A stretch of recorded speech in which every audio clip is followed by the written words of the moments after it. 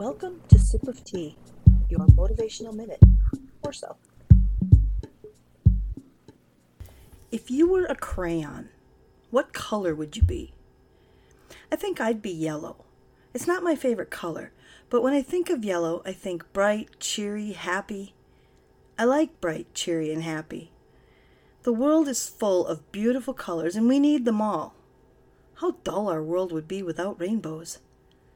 Have you ever noticed that different colors invoke different emotions?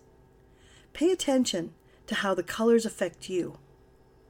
Fill your surroundings with the ones that make you happy and peaceful, and watch your world brighten up. If you were a crayon, what color would you be?